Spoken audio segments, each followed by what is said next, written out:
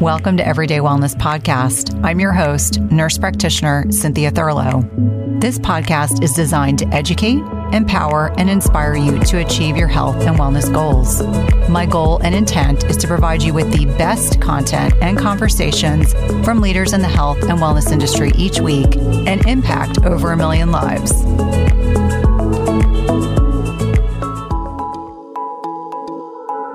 I was joined today by the amazing and wonderful Dr. Stephanie Estima, facilitating listeners' questions. She joined me most recently on episode 272, where we dove into women's health, and she had previously joined me on episode 123.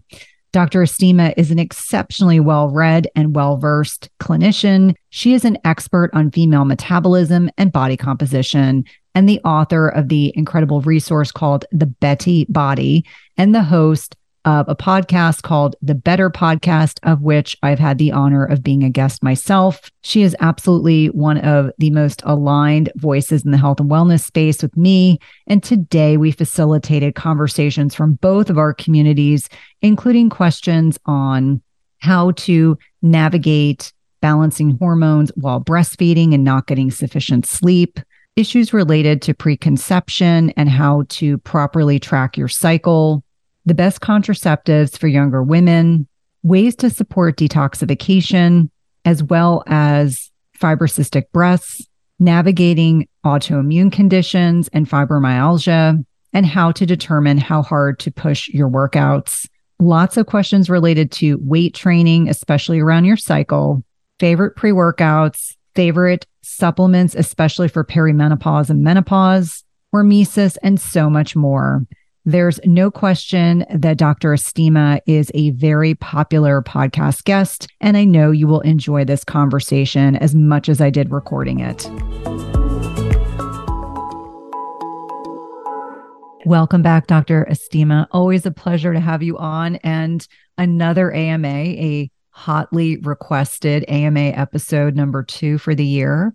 Well, I am just thrilled to be back with you, my friend. And I think we're going to have, just looking at some of the questions we were just talking about in the pre-chat, we're going to have some great conversation today and serving our communities in terms of all the the pressing questions that everybody wants to know about pregnancy and weight training and nutrition and all the things. So I think I'm looking forward to our conversation today too. Absolutely. So this is a question that came in from Martina. It's a question about the lack of sleep during breastfeeding. And boy, do I remember those days and those years. I know sleeping is fundamental to hormone health, but I'm still breastfeeding a lot during the night. Is there anything I can do to help stabilize my hormones? The baby is 20 months old. I still don't have my period back. Lots of nuance there. Lots of nuance there. Yeah. So first of all, congratulations on your 20-month-old. I remember those days as well. My first child, I breastfed him. We were about 18, 19 months, and then he started weaning. And then my second child, we breastfed. It was well over 3 years. So I know exactly. And then he did not want to end. Like if he could still, he's like 10 right now. And like, if he could still do it, like he might exercise that option. So I know where she is in terms of like the waking up overnight. Maybe the baby had a nightmare, or they're even just, they're just establishing their own circadian rhythm still. Like 20 months is still quite young for them to have like a regular sort of sleep-wake cycle. So the first thing I'll say is I don't have a great answer here in terms of how can you sleep soundly through the night. I don't think at this point in the game, from the women that I've, my own experience, the women that I've talked to, I don't think that you're going to sleep through the night, nor should you expect that you or your baby should either. Something to consider, though, in terms of getting the amount of sleep that you need would be to consider more of like a biphasic sleep schedule, right? So in other words, embracing the siesta, like the afternoon nap, right? So when your baby naps, the temptation is to cook, clean, get ahead of something. But what you probably should be doing, if you're not already doing it, is to lay down either with your baby, or if the baby's sleeping in a crib or something, for you to sleep down and like to go down and sleep and have a nap there. There is some, especially for new mothers, and I would classify her still as a new mother with a 20-month-old, that biphasic, like that 2 times in the day that you're sleeping. So one overnight, albeit disrupted, and then a second time can be a way for you to make up that sleep debt that you may be accruing, and it'll help you function. The only, caveat I would say is if you're sleeping too late in the afternoon, like typically after 4 p.m., if you're starting to take nap, but usually 20 months, like they need a nap around noon, 1, 2 o'clock, like you're probably going to go down at the right time. But I would say that if you're feeling very drowsy, let's say at 4 or 5 o'clock, try to push that to your bedtime. Like maybe you go to bed that evening at 8:30 or 9 with the baby. And then, however long, like maybe you're up at 1 or 2 breastfeeding the baby, but then you know that you're going to get another sleep session sometime in the early afternoon when baby goes down for his or her afternoon nap. I think that's What say really you? valuable information. I will disclose that I breastfed both my boys for a year and then they weaned and bit and did all sorts of things that I was like, okay, Oh, we're they cut their already. teeth on my nipples. Yes, they Oh, did. yes. Oh, yes. Trying to explain to my husband that that was like pain I had never experienced before. And he kind of looked at me Yeah. like he couldn't understand. Yeah. So, both my kids, my youngest, and I acknowledge every baby's different. This is not applicable to every child. I had one that started sleeping through the nights at 4 months, another at 6 months. So this wasn't something that I had experienced, but I do know and I do agree with you that sleep when baby sleeps. So if your baby is still waking up at night, whether it's for self-soothing behavior or, just habit, finding a way for you to get a little bit of rest during the day. And my mother used to say, sleep when baby sleeps. And of course, the to-do list starts to run in our minds. And next thing we know, they've woken up from a nap and then we're really chronically tired. The other thing is, it's not at all unusual while breastfeeding for women not to get their menstrual cycle. I think I went 2 solid years without a period. I remember thinking Oh, that was same. Yeah. pretty awesome not to have to worry about that. But, certainly something that I wouldn't be overtly concerned if you're still breastfeeding. If you're a thinner female, I think a lot of the thinner females may go a longer period of time without having a menstrual cycle, but just understanding that doesn't in and of itself, I know this wasn't the question, that doesn't in and of itself mean that you can't get pregnant. Like, just don't assume because you're not getting your period that may not play a role. But I would say give yourself some grace, try to rest when your baby rests. It may be that it's become a habit that he or she is waking up. And so just trying to determine, is it because they're, do they need an extra feeding before they go to bed? What's going on? Are they self-soothing? They're just fussy in the middle of the night and that helps them kind of get settled again. But it's such a beautiful time in our lives to be able to bond with our children. I don't ever want to discourage that or let that be the message. If your baby's still interested in breastfeeding, I would just continue until you both decide that it's the time for you both to end that part of your relationship. Yeah, I mean, not that I miss it anymore. Like my children are 13 and 11 now, but it was such I wouldn't be It doing it now, was. but I would say it's such a special, Mhm. precious time. And for women who are new, like that is the work, right? That is our job at that point is mothering, like being fully attentive, like our neurology, our physiology is all directed towards the baby. So you can lean into that and just enjoy it. I know she's probably heard this before, but the days are long, but the years are really short. And you will blink and your children will be 13 and 11 as mine are now. And you're like, and your iPhone sometimes will throw up like, remember when? And, like 10 years ago. And you're like, how was that 10 years ago? I know. So yeah, I would just say lean into it. Don't worry so much about optimizing your sleep. Like, yes, it's important. Yes, it's a recovery tool. Yes, it's helpful for balancing your hormones. And there will be a time when your baby can sleep through the night. And there's also, there's growth spurts and regression, right? Like there's times, like you were saying, your baby slept through at 4 months and then 6 months. My babies would do that for, let's say, a couple weeks, and I'd be like, great, new routine, got it. And then there would be some Yeah. developmental change that they would be approaching, and things would get all messed up again. So just have the flexibility of thinking to know that you are just going to be constantly in flux right now until you and the baby decide that you're not going to be breastfeeding anymore and that the baby establishes like a pretty solid circadian sort of schedule in terms of like sleep wake cycles. And it's okay for you not to be doing perfect sleep. I wrote about this actually in my book, like more, I was at the time when I was writing the book, there was a lot of sort of prominent podcasters and online, they were all men. And they were like, this is the perfect morning routine. And I was like, hi, you know what the morning routine is for me? My child waking me up. That's my morning routine. Like it was my toddler kind of toddling into my bed and being like, mommy, or coming in for a feeding or whatever it was. So don't worry about the perfect sleep schedule. Don't worry, like, don't have any anxiety around that. Just do what you can right now because That is your primary role right now as a new mom. Yeah, and there's a season and a reason. Like I'm at the Yeah. stage where I have one getting ready to leave the nest at the end of the spring of next year. He's going to head off to college. And Oh so my I can assure gosh. you that what we deal with now at this stage is these kids will sleep all day if you let them on the weekend because they stay up. They're like night owls. Now they stay up really late. They don't get enough sleep during the week. Then on the weekend, they try to catch up. And so with each season as a parent, we just try to, it's like we're trying to kind of fluctuate around like their needs and where they are developmentally and growth and everything else. So, such a great question. The next one is about preconception. What are recommended tests to obtain for optimizing fertility? The best tests for optimizing fertility? Mm-hmm. Well, first, I would say track your cycle. So I am a big fan in terms of, you are an advocate of this as well, in terms of understanding your own unique rhythm. So the first thing is tracking your cycle. It can be on an app, it can be on an Excel spreadsheet, Google Sheet, whatever. I would also be tracking. I'm a big fan of, I know there's a question around contraception. And so this is kind of related to that. I'm a big fan of like fertility awareness method or FAM. And part of that in terms of that's going to serve you for as a contraceptive if you don't want to get pregnant.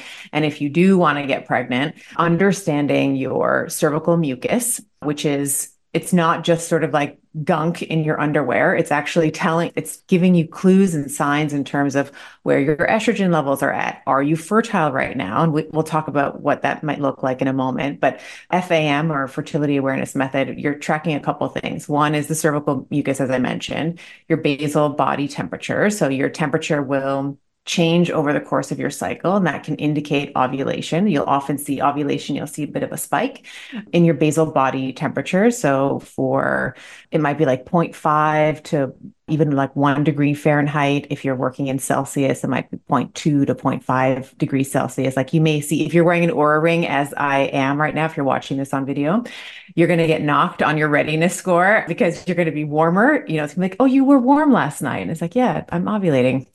And then the other thing, this might require a little bit more internal exam or self-internal exam, is like the cervical position, right? So when we are ovulating or ready to receive, let's say, sperm, the opening of the cervix will be softer versus when we are infertile or not ready to receive the sperm. Your cervix, the tip of the cervix, let's say, or what you can sort of feel internally, is going to feel quite hard. It might even almost feel like the tip of your nose. It might feel like a little bit like there's a resistance there, but when you're ovulating, that softens up and it allows for the passage a bit more open and a bit more effaced. So you're allowing for sperm to sort of pass through. So that's sort of FAM in a nutshell. That would be what I would do first, was really understand your own cervical mucus pattern, your own basal body temperature pattern. I'll be doing internal examinations to kind of get to know your cervix, because none of us do.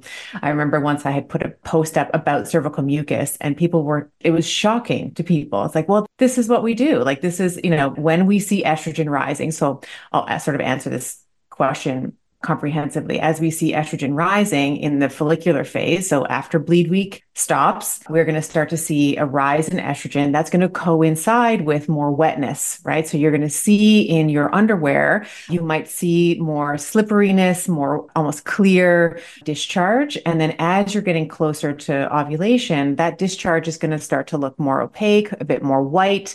Some people will call it like lotion or even like egg whitey, like an egg white almost consistency.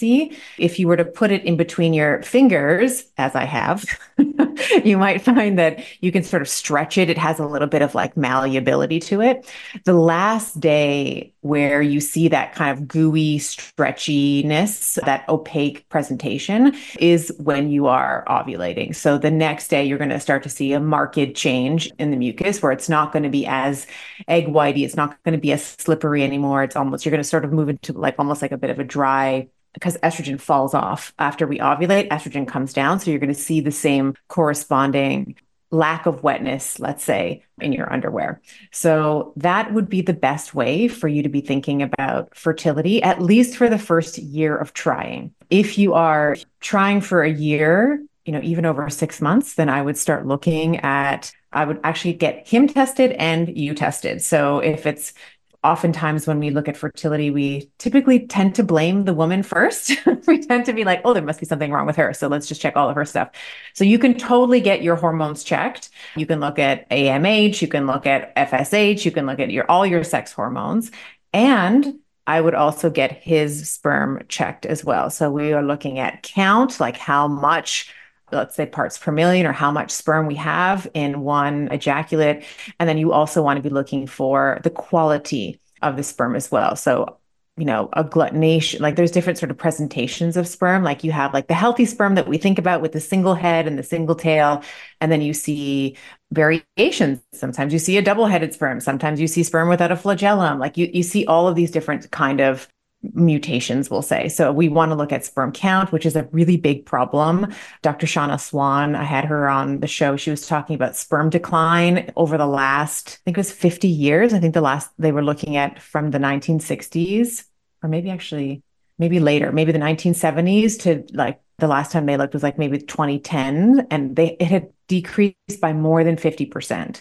So if there's a problem with fertility, it can be coming from the man, or it can be coming from the woman, or both, right? So we just want to look at both. Oftentimes, there is a tendency to look at the female first, but it's very easy to evaluate male sperm count as well. So I would just put that into the mix initially too. Love that explanation. So thorough. And, when we're thinking about infradian rhythms, our internal rhythms that we have over a 28, 30-day cycle, it's so helpful to be aware of what's going on in our bodies. Like I was just talking to a client who's in her 50s, and she said, no one ever told me what to expect at any stage of my life. We were just kind of handed off oral contraceptives, sent on our merry, happy way.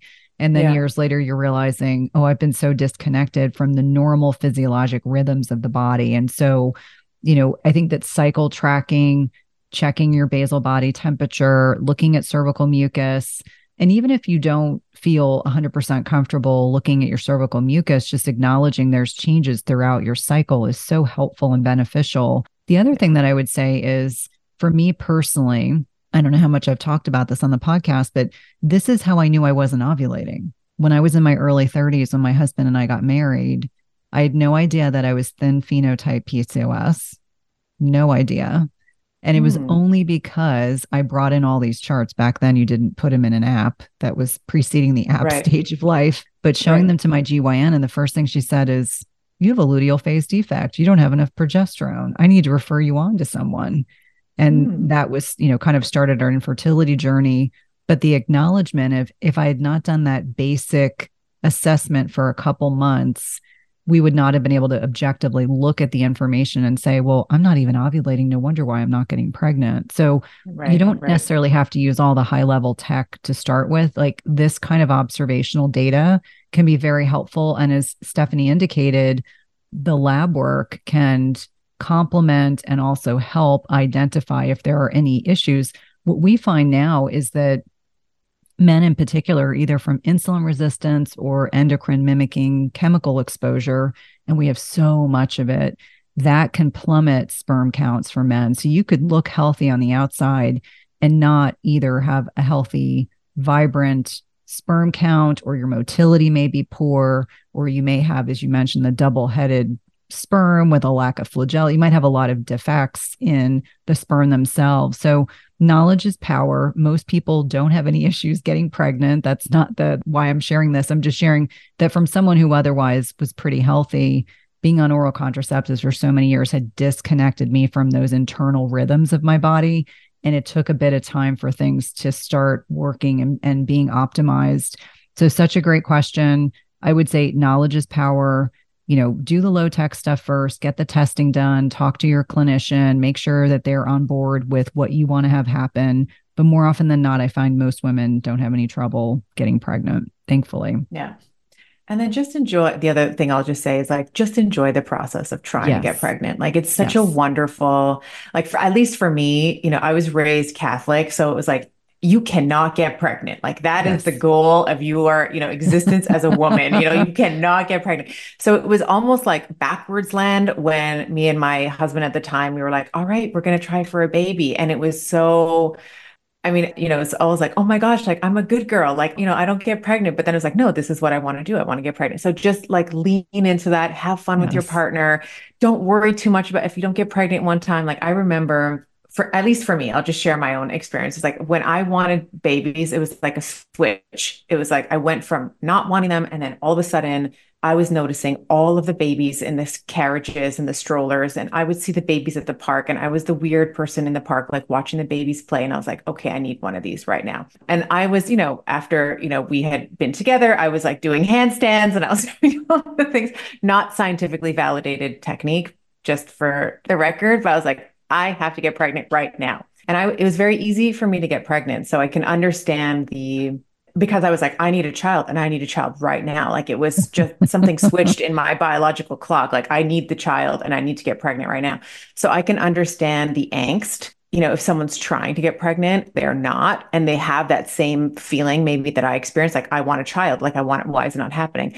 I would just encourage you as much as you can to try and enjoy the process, because two stressed out individuals that are like looking at their clock and they're like, okay, we got 12 hours, honey. Like it can work. And, I would just say as much as you can, it's not necessarily about the destination as much as it is about the journey together that you're taking with your partner. So I would just throw that in. It's sort of related to the question. She didn't ask it, but I'm just Yeah. throwing in my own 2 cents there. I think for anyone that's listening that maybe your fertility journey was longer than others, just knowing that, even though we did use some reproductive technology, it was fairly low tech. And I was so grateful when we got pregnant with my oldest and then we got pregnant with my youngest. And I remember saying, had it been an easier process, we might have had more children, but we just felt so grateful and blessed that we had two healthy Yeah, kids that we just said, okay, we're going to we're take a break good. and reassess things. Yeah.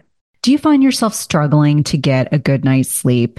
If so, you may be dealing with a hidden mineral deficiency. It is not at all uncommon in perimenopause and menopause to deal with sleep challenges. And we know that one of many contributory reasons for poor sleep can be a reduction in specific minerals that help regulate sleep quality, including magnesium, which is involved in GABA, which is our body's main calming neurotransmitter. We also know that we need potassium to create melatonin. And this is a hormone that is a master antioxidant, but is also utilized to help induce sleep. We also think about things like zinc, which can balance excitatory neurotransmitters like glutamate. And if it's overactive, meaning if your glutamate levels are too high, it can prevent your brain from becoming more relaxed and inducing sleep. And lastly, selenium increases both our deep sleep and sleep duration. All these minerals matter a lot for sleep, and any imbalances or deficits can have a major impact on the quality of sleep you get each night. And that's why I love Beam Minerals. They offer a full spectrum mineral supplement that gives you every essential mineral your body needs in the right doses, all in a highly absorbable liquid form. All you do is take a shot of Beam Minerals about an hour before bed. Don't worry, it tastes like water, and you'll replenish all of your body's minerals in about 30 seconds and give your brain what it needs for deep restorative sleep. I've been using this product over the last several months. I've really been impressed with the improvement in my sleep metrics, which I like to share on social media with my followers. And if you want a simple way to improve your sleep, head over to www.beamminerals.com and use code Cynthia for 20% off your first order. That's www.beamminerals.com and use code Cynthia for 20% off your first order.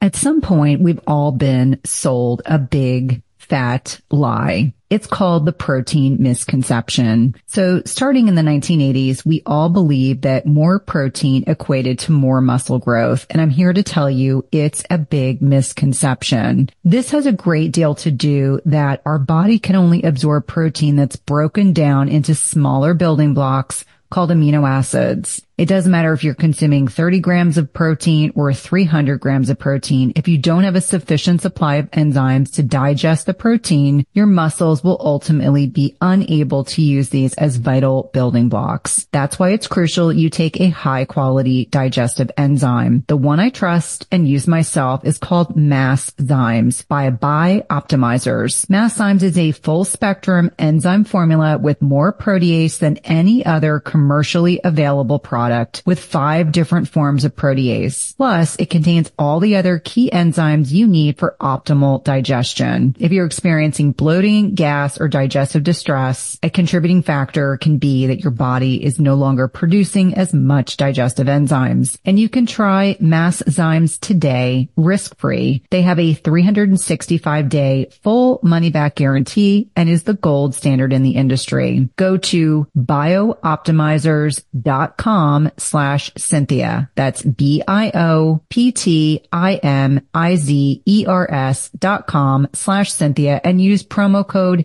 Cynthia10 for 10% off of any order. Again, that's promo code Cynthia10 for 10% off any order.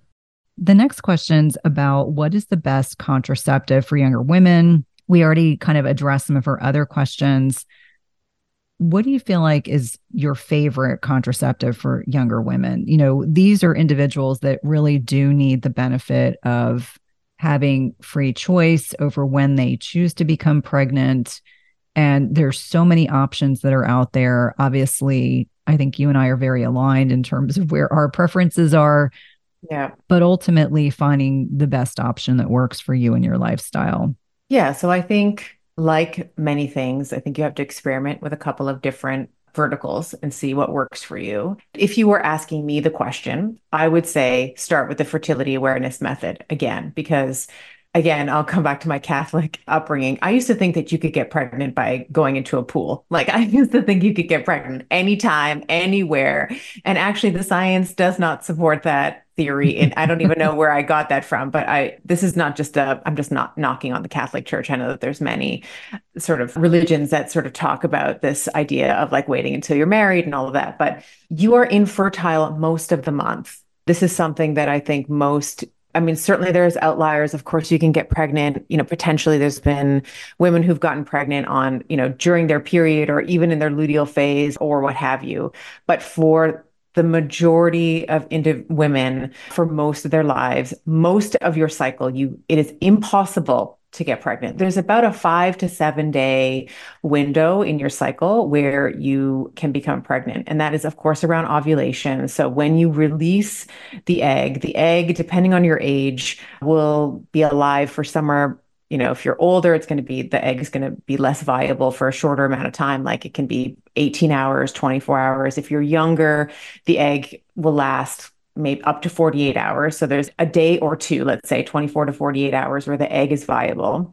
And if you've had penetrative sex where there's ejaculate in the days leading up to that ovulation, of course, the sperm, and this is again how much I have reverence for reproduction and the propagation of the species, is that the sperm can actually live for up to 5 to 7 days, kind of in and around ovulation. So if you've had sex in, let's say, the 5 days or to even the week prior to you ovulating, you can technically still get pregnant because there can be sperm in and around the area that are waiting to penetrate the egg. So I always technically it's like a 2-day, you're sort of at the maximum, 2 days where you're fertile. But if you've had penetrative sex in about the week or so leading up to ovulation, you can become pregnant because that sperm will continue to live for that week. So other than that, though, there's 3 weeks outside of that window where you are infertile. So I would always, at least for me, I would start with FAM. I would start with the fertility awareness method, knowing my cycle, knowing my rhythm, knowing my mucus, my basal body temperature. And then if I'm wanting not to get pregnant, I would be avoiding penetrative sex in week 2. It's around week 2 of the cycle. So at the cessation of bleed week up until ovulation, I would sort of stay away from penetration. And there's lots of other fun things that you can do with your partner other than penetrative sex in that time.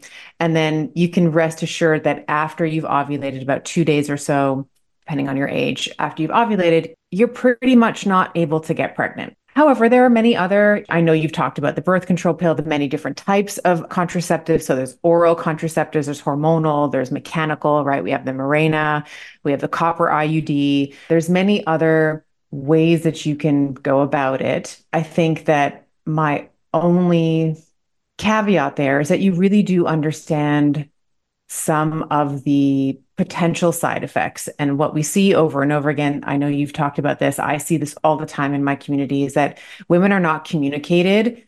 There's not informed consent. It's like, hey, just take this low dose estrogen. Let's just take this low dose, very safe birth control pill.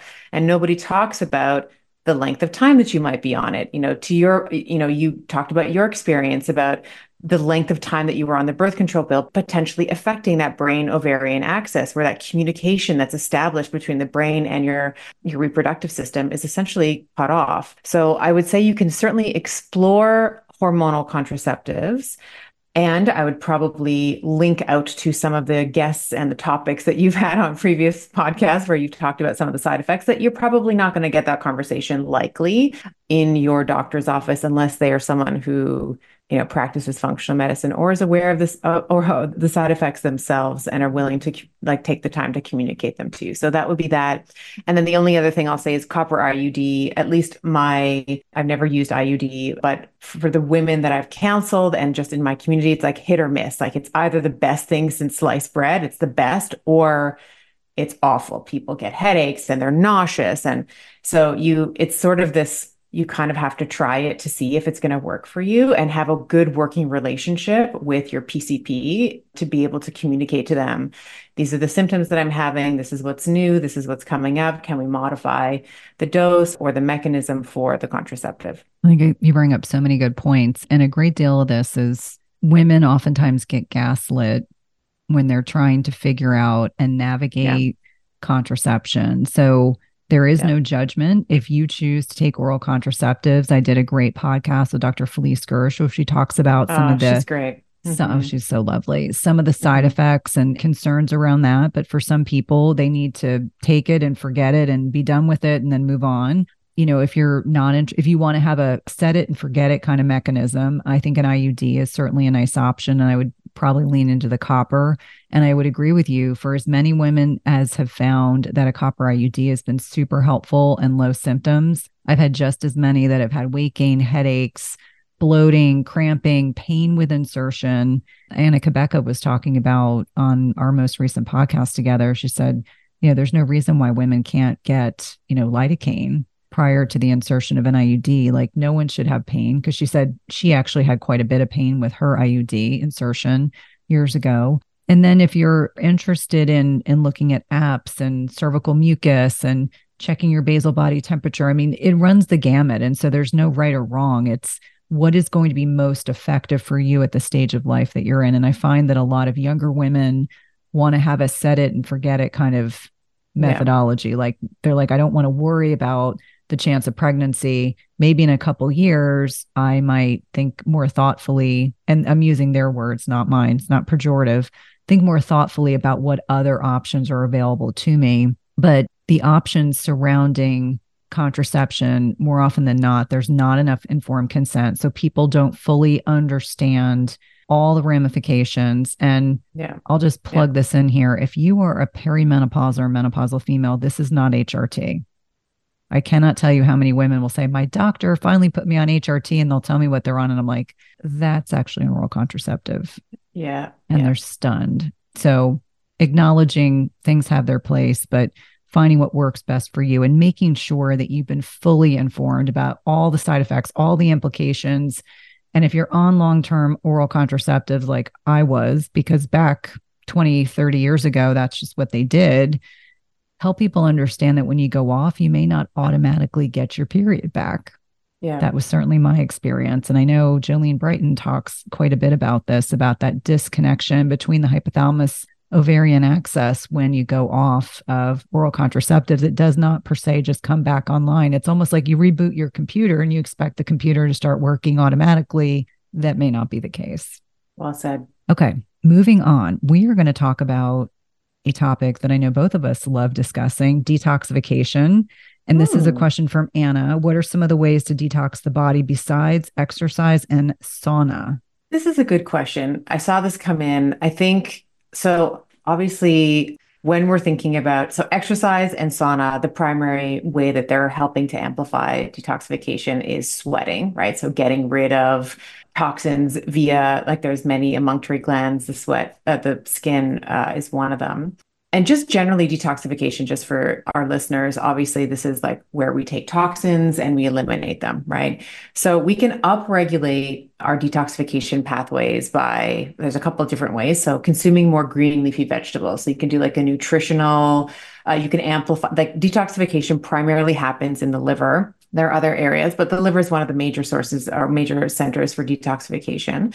And green leafy vegetables, and I know you're smiling because you're like, yep, this is what I talk about all the time. I know, and I know that you do. So, diindole methane and sulforaphanes, these are compounds that are found in those green leafy vegetables, are going to help to amplify different steps of the detoxification process. So green leafy vegetables. So what are those? Those are like the kales, those are the broccolis, those are anything that smells like, if you leave broccoli or Brussels sprouts like in the fridge and it starts smelling like kind of sulfur, like the it almost sort of smells like eggs, like, Hmm. that's the sulforaphane, right? So broccoli, cauliflower, Brussels sprouts, arugula, I said kale, like, anything that's sort of green and leafy, usually is going to have a high concentration of those two compounds, the DIM, the diindole methane, and the sulforaphane. You can also supplement. I personally, it's one of the sponsors of our show, like Athletic Greens is something that I take every day because I don't, in, the vein of transparency and honesty, I don't often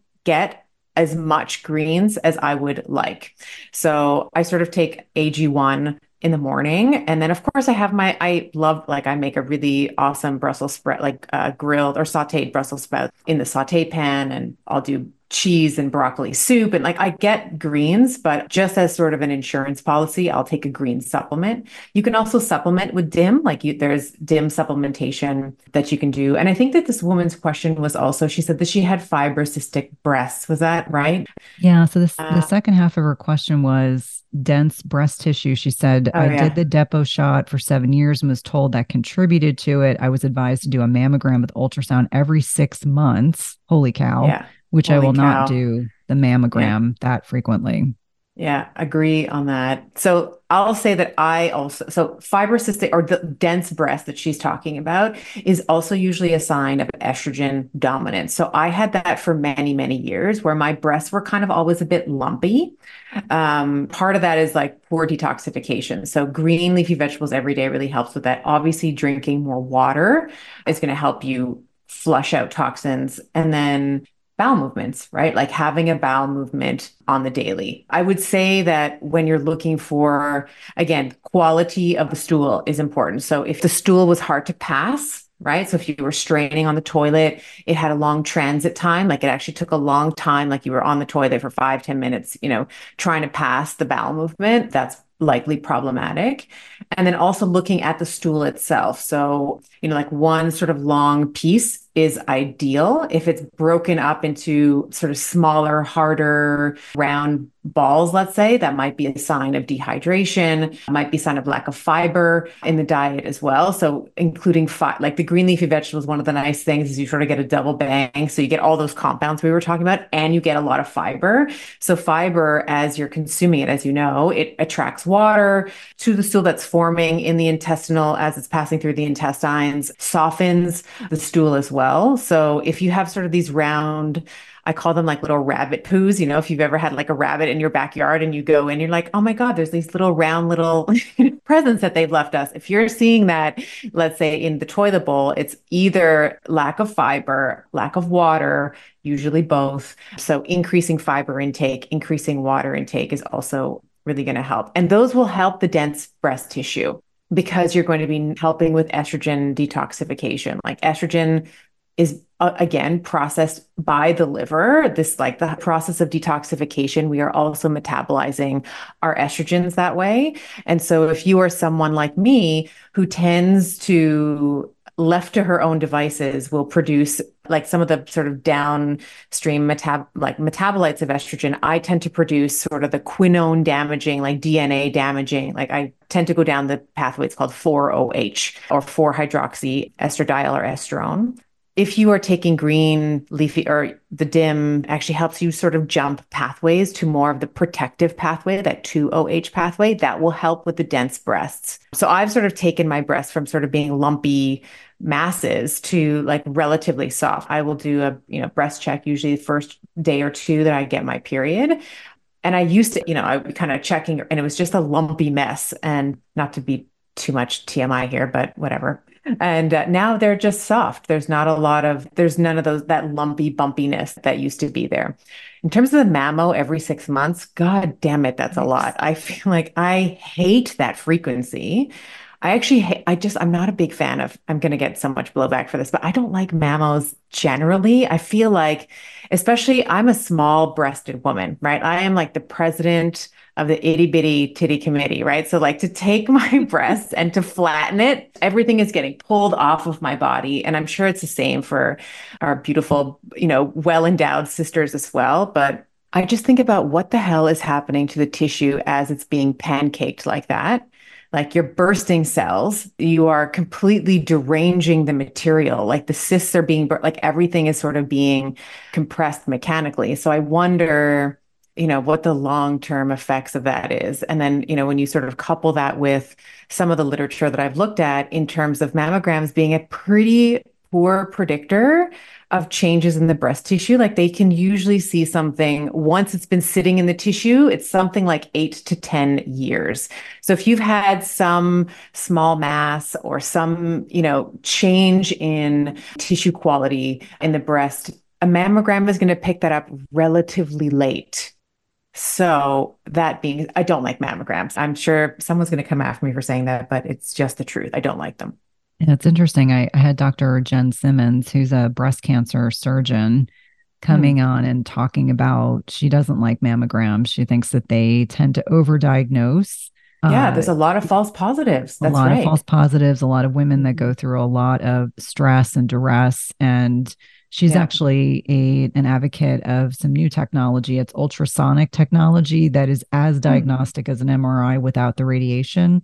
And so she's looking to bring that technology across the United States. Right now, she's based out of Philadelphia, but they are working on, because as you can imagine, radiology centers don't want their cash cow to And be it's impacted, and profitable. It's so a, they, yeah, yes, yeah. they are making Hmm. sure that it's hard to bring this technology to market in a diffuse manner. I know myself, I get mammograms like every 3 years. I kind of go along with the European guidelines that are less Hmm. frequent, but I agree with you that we have a tendency to over expose patients to radiology radiation rather, and that in and of itself can create a lot of problems. But I love how you kind of synopsized all those wonderful things. And for anyone that's listening, if you're not familiar with the Dutch hormone test, it looks at dried urine and Oh. saliva. You can get a Mhm. really nice picture of how your estrogen metabolism is. And so for me, looking at those different pathways that we can break down estrogen, that can be very insightful about, do you need to do a little extra to help phase 1 or phase 2 liver detoxification? Obviously, this podcast is, we're doing AMA questions, so I'm trying to keep things really brief, but some people need DIM to help with pushing the estrogen down that beneficial 2OH pathway. Some people need phase 2 support, and they might need things like calcium D-glucarate. I'm one of them because I methylate Mhm. really poorly, and that's a genetic thing that I have that I was born with. I always say my parents gave me a lot of good things. That's one of those things that requires a Genes little were bit. not one of them. Yes, exactly. I was like, those are one of those things I have to work extra on. But I'm the same. I have very poor methylation pathways as well. oh, Yeah. see, Hmm. we have so many similarities. So I can't even, if I go to my naturopath, there's a naturopath around the corner. She does IV therapy. And once she gave me methylated, what was it? I think it's like methylated B vitamins. And I just had the wickedest headache. And I said to her afterwards, I'm like, I don't think I can ever do that again. And it was like methylated with some glutathione and everything was methylated. And I just had the worst headache because my relay system, like the process of moving the methyl group along the pathway, is so slow that there was just this big backlog with the IV therapy, all the methylation, all the Yeah. methylated B, the methylated this, the methylated that. My body didn't, it was just too much for it. So everything was sort of backing up. I had the worst headache. So Oh, yeah. never a fun thing to go through. Okay, we're going to pivot because we have a lot of weight training questions, and I just want to Yeah. quickly get some through some of these perimenopause questions. Yeah. In perimenopause, I have Hashimoto's and fibromyalgia. I find if I push too hard in the weight room, the next day I feel like crap. How hard should we push it to still gain muscle but not overdo it? Such a good question. This is from Leandra. Well, Leandra, this is a fantastic question and a very common one as well. So the guiding principle, so she has an autoimmune condition, right? So she has Hashimoto's thyroiditis and fibromyalgia, which is not, when we think about hashies, this is sort of a classic AI autoimmune condition, but they're starting to look at things like fibromyalgia, depression as sort of subclasses of autoimmunity as well. So she's kind of got two going on there. The overriding principle for anybody with hashies, like the class, the multiple sclerosis, the lupus, the Sjorgen's, all of that, you want to stimulate, not annihilate. Okay. And this is the hardest for our autoimmune ladies because, and we'll just jump to the trauma conversation right away. A lot of the residue the reason why our body, in some case, not all cases, but in many cases, at least my clinical experience with working with a lot of these women, is that their immune system has become dysregulated and is sort of turned against them, essentially. That's what's happening in an autoimmune process. But part of the reason for that is unresolved trauma. So that can be any type, big T trauma, it can be sexual abuse, physical abuse, all of the things that you might find on an adverse childhood experiences like an ACE questionnaire. But it can also be smaller T trauma, right? The death of a dog or moving a lot or being bullied in school, like things like that, that sort of still live in the nervous system. And so when we pair the nervous system, we have this psychoneuroimmune endocrine kind of conglomerate that all works together. When you are stuck in this sort of fight or flight from things from your past, you tend to, at least, and I can say, I know my ACE score is a 5, which is very high, which also puts me at a higher risk for things like autoimmunity. So I'm always looking at my thyroglobulin antibody. I'm always looking at some of those things on my blood work. So I know that I have a higher propensity for that. But a lot of women who have experienced trauma in their earlier years, typically they become hyper independent, right? Very self sufficient. Like, I'm an island. I'm going to do everything myself. Nobody's going to help me because anytime I ask for help, I'm disappointed. Like, at least that was my story for a long time. And so when you get to the gym, it can be very difficult to know what gentle is. And so I'm giving you kind of some of my backstory here as demonstratively to tell you that it might be harder for you to know when you've reached your limit because that internal GPS system about when you're about to burn out or when you've done too much might be gone awry because you are so fiercely independent. So I just want to say we want to stimulate, not annihilate. So what does that mean in practice? Typically for my hashies patients or anyone who's dealing with any type of autoimmune condition, I want you to be thinking about in the gym, just to give you something tangible. Like when we think of RPEs or rate of perceived exertion, it should be something like a 5 or a 6 for you, because that is going to be enough of a stimulus to get the muscles working, releasing the myokines, driving hypertrophy, but it's gentle enough that you're not annihilating the immune system because your immune system is sensitive, right? It's exquisitely sensitive to external and internal stimuli. So we want to be thinking about 5 or 6 out of 10 as a general kind of guideline. So that's good. That might be different for everybody, but when you're doing even one set, if you say, okay, I'm going to try to go for 10 reps, let's say, at the end of the 10 reps, it should be like, okay, that was about a 5 out of 10, 6 out of 10 maximum. And that's going to help with you not feeling bagged for several days. The other thing I will say for my autoimmune men and women, but primarily women, it affects women much more than it does men, is your recovery practices are also of the extreme utmost importance. So dialing in sleep, assuming you don't have a 20-month-old baby, like our earlier question, being very strict about sleep, cold plunges, cold showers, saunas or hot showers, making sure you're taking enough time off in between gym sessions. So if you, let's say you do something on Monday, maybe the next time you go back is like Wednesday, you're not going every single day and you're not annihilating one body part. I would probably say for an autoimmune protocol, like you probably want to do full body every time. Like you don't want to break up your workouts into like just legs. So you're just annihilating the legs and then you can't walk. Like it would be just like a flush throughout the entire body. And that would apply for everyone who's dealing with so this could be this. I know this woman has FM and Hashis, but anyone who's dealing with an autoimmune condition, like 5 to 6 out of 10 should be the intensity. And then like becoming a master at recovery. I think those are all so important. And I would tag in there that if you are stable on your autoimmune protocol, like let's say you're being treated for Hashimoto's, your antibodies are coming down, you feel good, you're sleeping well, that's when you go to the gym and you push yourself to that perceived exertion that Stephanie was referring to. And afterwards, you don't feel like you need to take a nap. Like that is the check-in point with yourself. If your thyroid antibodies have suddenly gone through the roof, you're really tired, you don't feel good. We talk about this role of hormesis, this beneficial stress in the right amount at the right time. That's a time that you'd be better off going to take a walk. So, as someone who does actually have Hashimoto's, which thankfully is in remission, my tell is I know I've worked out too hard when I need to take a nap afterwards. You try to go to the point where you're pushing yourself, but not so hard. And it doesn't mean I'm not pushing myself. It just means for me, because of my autoimmune history, because of my ACE scores, because of my trauma history, I know like where that fine line is. And I can tell when I overdo it. Usually my tell is I'm really tired. It's like, okay, I overdid it. Now I have to do 5 extra things to help quiet my autonomic nervous system, to reassure my body.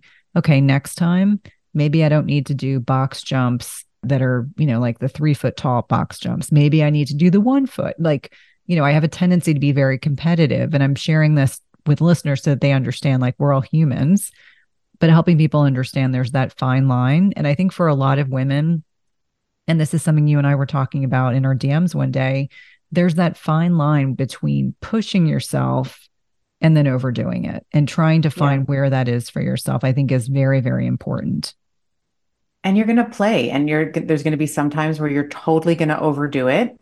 And there's going to be times when you get it just right. And again, that flexibility of thinking around, okay, I have to figure out what's right for me every time I'm in the gym, I think that's one of the things I love about weight training in some respect, is that it forces you to learn about yourself. Because we can all talk about squats, right? But we're all going to squat slightly differently. Our femur lengths are slightly differently. We have a pelvic tilt that's going to be different, a lumbar lordosis that's going to be so there's all these differences between us, these bio individual nuances that make our approach to the exercise different. And so it's okay to play, and it's okay to miss the target sometimes. Like sometimes you're going to overdo it, and you're just going to forgive yourself, and you're going to say, okay, what can I learn?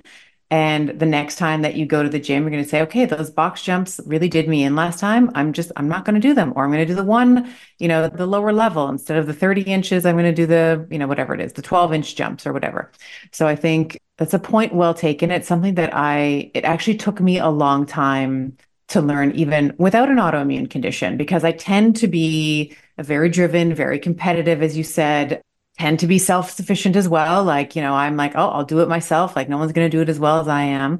And so for years I would have, I would call it my internal GPS, like these internal antennas they just didn't work. Like I just couldn't tell when I was tired. I couldn't tell when I was pushing myself too hard. And then I would just collapse, and I would just be on the couch for a day or two. And I'm like, how did I get here? Why didn't I see the signs? And of course, hindsight's always 2020. You're like, oh yeah, when I was, getting those headaches and I was still punching out my work when I should have been stepping away from the computer, maybe that was a sign. So all that to say is that individuals with autoimmunity, we tend to be very driven individuals. So we don't know what our line is. So part of the healing process is actually learning where our limits are, finite matter, like our finite matter, the limits of our finite matter, and, and our mental capacity and our mental faculties as well.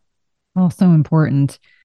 Mighty Maca is a superfood drink mix full of 30 plus natural ingredients, and it was formulated by Dr. Anna Kabeka during her healing journey. Mighty Maca Plus ingredients, which include nourishing ingredients like organic maca powder, turmeric, quercetin, broccoli, parsley, trans resveratrol, pomegranate extract, and more, were carefully selected for immune support, to sustain energy, provide mental clarity, and improve recovery. It also tastes delicious. It supports healthy detoxification and alkalinity in the body, balances hormones, fights free radicals, and neutralizes lactic acid, all while increasing your energy and vitality. It helps improve your digestion and reignites your libido. It's a powerful superfood drink mix that needs to be part of your daily routine. And Dr. Anna is offering my listeners 10% off your first purchase by using the link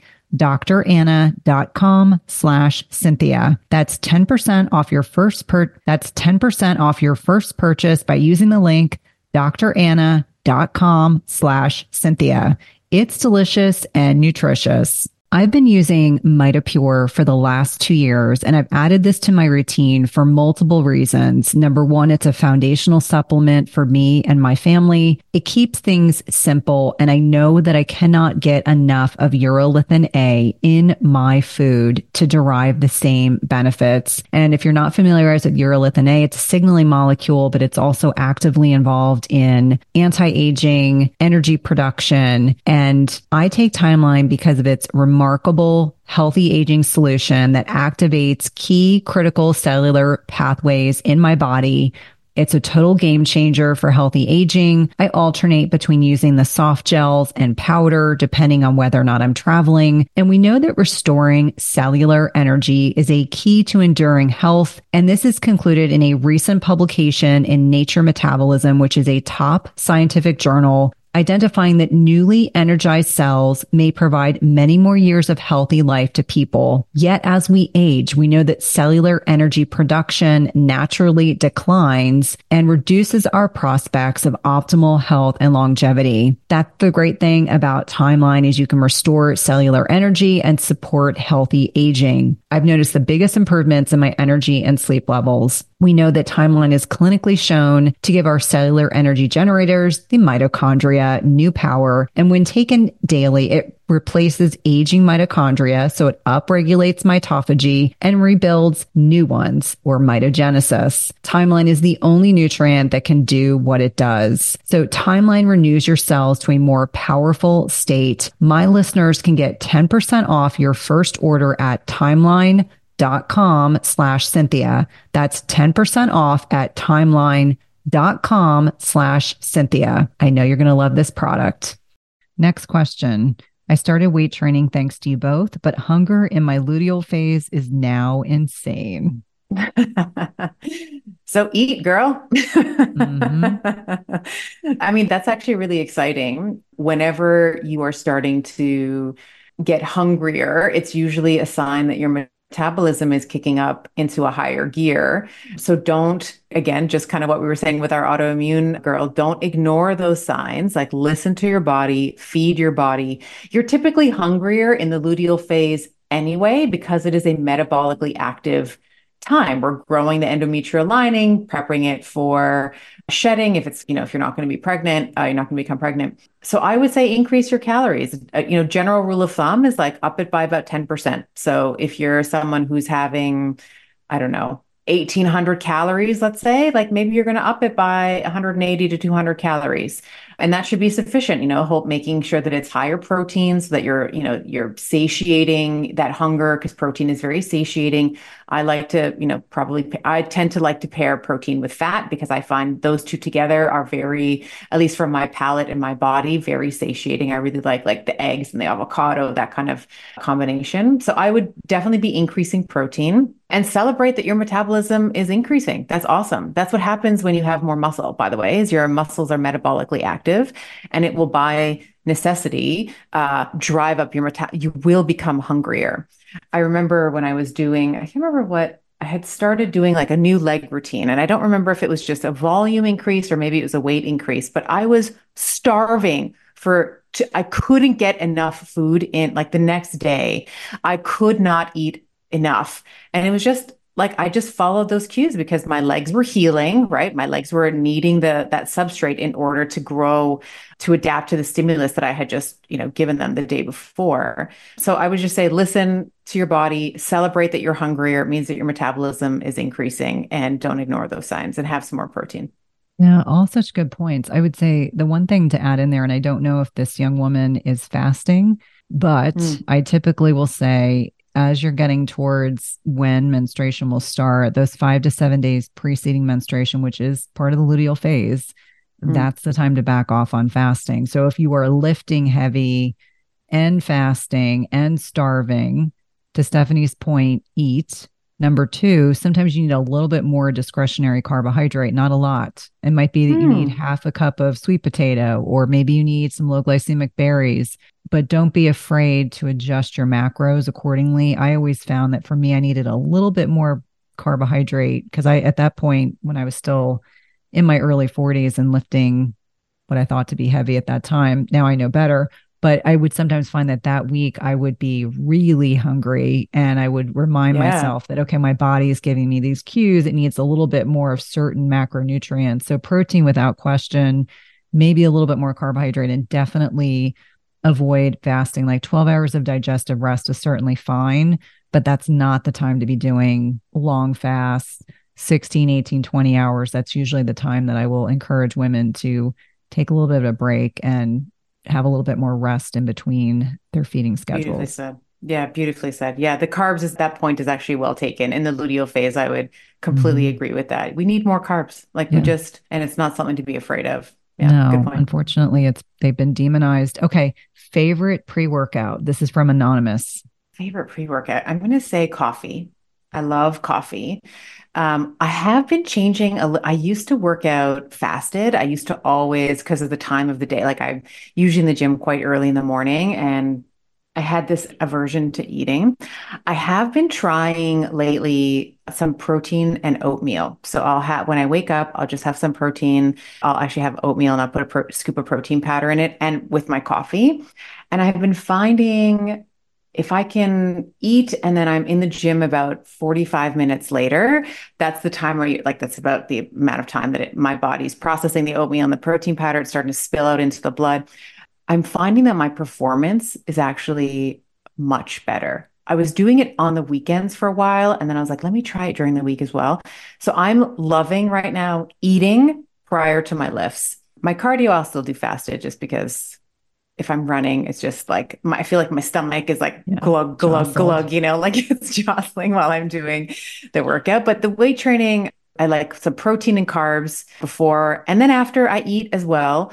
I'll have like my breakfast when I get home, but shot of coffee, primes the dopamine receptors for dopaminergic activity like lifting. So you're sort of waking up the brain, waking up the motor cortex. You're getting all these mood altering effects with the dopamine and stuff. And I've been eating a little bit. So I've been really, the oatmeal and the protein is probably like 200, maybe 250 calories. So it's not like extreme, but it's enough substrate by the time I'm at the gym, I'm warmed up and I'm ready to lift that I have a little bit more kind of, precursors for energy that I can really get a better performance in the gym. So that's I love the thing I've been changing recently.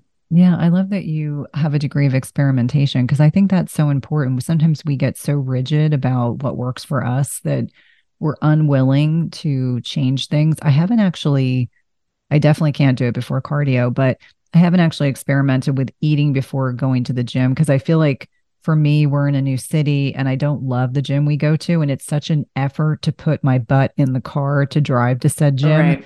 that I'm like, Hmm. anything that delays me getting in the car, I will make an excuse. And I'm just sharing this just to be completely forthright. I love the gym where we lived before. Now it's a little bit more effort, but I'm not a coffee drinker and I wish I was, but I will sometimes drink green tea.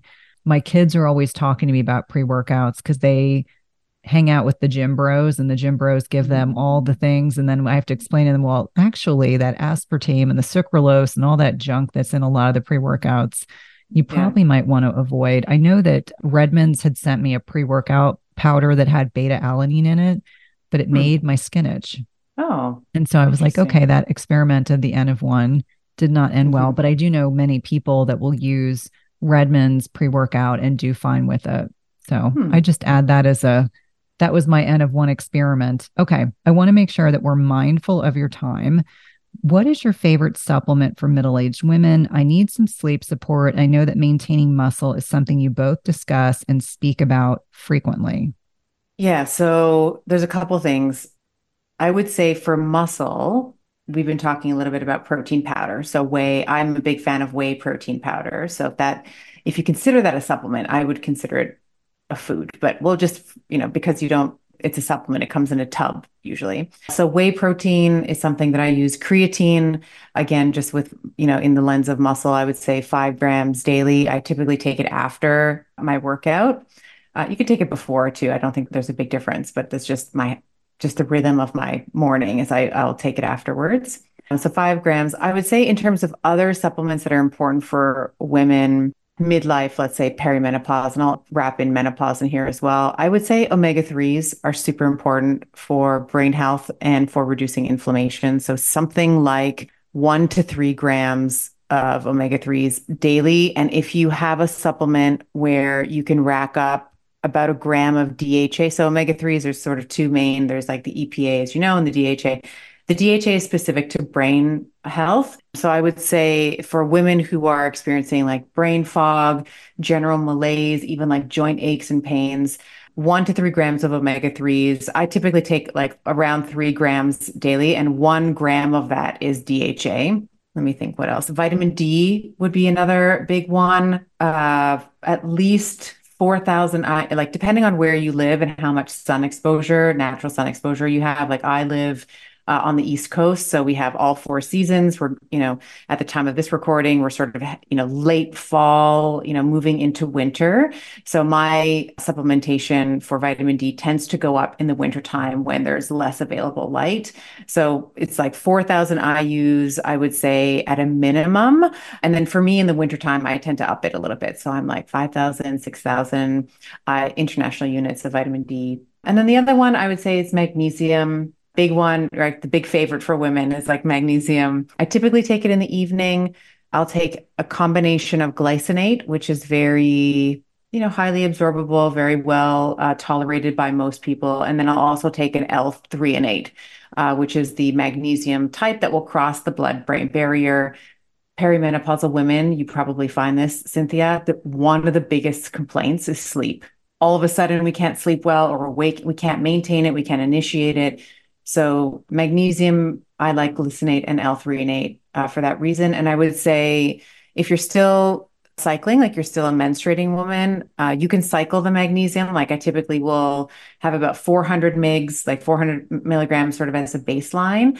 And then in that luteal phase, I typically amp it up again because we're more metabolically active in that time. We're developing that endometrial lining. I typically will up it 600, maybe some cases even like as high as a gram. Like I'll take some, if I'm particularly stressed or particularly overworked, I know that I can go up to about a gram of magnesium without any of that, the digestive upset that like I sort of can, like a gram is about my upper tolerable limit for magnesium. So, and you can play with this again. Everybody's a little bit different.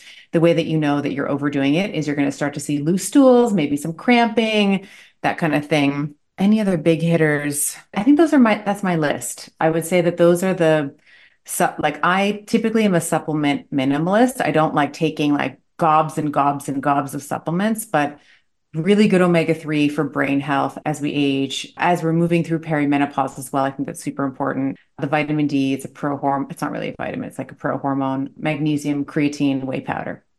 I think those are all great. I would say the thing about creatine that I've learned, it can be helpful for metabolic health, muscle health, but there's also this sleep architecture piece. You need more of it to cross the blood-brain barrier, but I've been experimenting quite a bit with the sleep piece, and that has been helpful. I would say the only thing I might add is inositol, because I think I've been Blood very sugar. transparent Yeah. with my listeners and said that Mhm. completely changed the game with my sleep. And depending on how much stress I have, whether I'm jet lagged, I will increase or decrease. I could have 1 gram or 3 grams of inositol, and it's super easy, really well tolerated, and helps with insulin sensitivity. Okay, a couple other things that I want to make sure we touch on. Hormesis. So we've kind of touched on some of these things: cold exposure, cryotherapy, infrared sauna, HIIT, fasting. What are some of your kind of prevailing wisdom around hormetic stress and middle-aged women? I'm going to just pick on middle-aged women because we tend to be a little less stress tolerant at this stage in our lives. Because Mhm. I think I recall Sarah Gottfried saying on the podcast that, you can have some genetic susceptibilities to, maybe you don't need to do ice baths. I swear I'm one of these people. I think we were having a conversation in your DMs. I was like, I'm so impressed with your plunge pool. I think I'm just going to do cryotherapy. But Yeah. how do we know where the happy places? Like, how much exposure do we need to get the hormetic benefits? I think it's hard to quantify person to person. Again, it's like this individual, you have to play a little bit. So for me, my background is, Mediterranean. So I have, parents from my father's from Portugal. My mother's family is from the Middle East. So we are like warm-blooded. We love heat, right? So the cold is, and then of course I live on the East Coast, right? So you take that genetic archetype, which is used to the warmth, you put her in an environment where there's a very long, drawn out winter, and it can be painful. I think for me, I'll wrap in the cold plunge here because it was I was reticent to do cold. I was like, I'll do sauna all day long. I'll do sauna every day. I can do the warm, but the cold was something that I was avoiding. And it's one of those things where you're like, okay, why am I avoiding this? Is there some benefit that is that where the work actually lies? So I am somebody who, like you, and I think this is why we get along so well, is like, I value excellence, right? Yeah. I want to be self-actualized and I want to be working towards expressing all of who I am.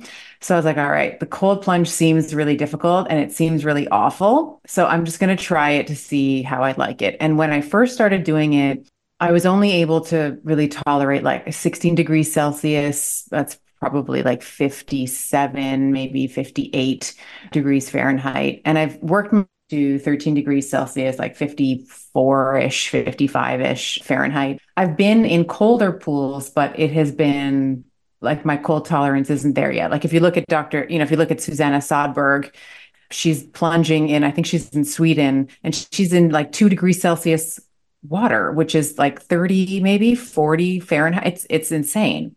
But her cold tolerance, like she's worked up to it, like she's built up a cold muscle, like she's built up her tolerance to the cold. So in the same way that, if I were to do, let's say, I don't know, bicep curls and I pick up a pair of 25s and someone says, "Oh my God, that's impossible. I could never do that. Like I can only pick up fives right now." It's like, okay. And with time and, with exercising that muscle, you'll be able to amplify and you'll be able to jump from fives to sevens to tens. So I would say often the work that you're repelled by or repulsed by is probably the work that you need to lean into. At least I found that for myself. And with cold plunge, I should also say it's like only like the science only like in order to get some of it's like 11 minutes a week. It's not like you should be staying in there for hours on end. It's like a really short stint and then you're out. The cold plunge for me is grit and it's mental resilience because I don't want to get into the cold plunge. I want to be warm and comfortable in my bed. But then I wake up and I go and do the cold plunge and I do something uncomfortable first thing in the morning. So everything else in my day is easier. Even the weights that come after the cold plunge, everything else in my day is easier because I've already overcome this sort of monkey in my mind that's like, don't do it. You're not supposed to be cold. You want to stay warm. So it's just a little stressor there. I think it's actually great for women with autoimmunity as well because it's cold, right? So like quells the inflammation or that pro-inflammatory state that we can see with with autoimmunity. And it's just a little stimulus. It's just a little like 2 to 3 minute stint. Same thing with sauna. Same thing with weight. It's like the whole theme is stimulate, don't annihilate. Like you don't want to stay for an hour in the cold plunge. You don't want to stay for an hour in the sauna. You don't want to overdo it at the gym. You want to be able to stimulate the body enough so that you are getting an adaptive response. And I know this question will come up. You want to do cryo before lifting, not the opposite, because I think one of the Yeah. things I read was there's a Yeah. 4-hour window after lifting that if you get into a cold plunge or cryotherapy, you can interrupt the muscle protein synthesis process.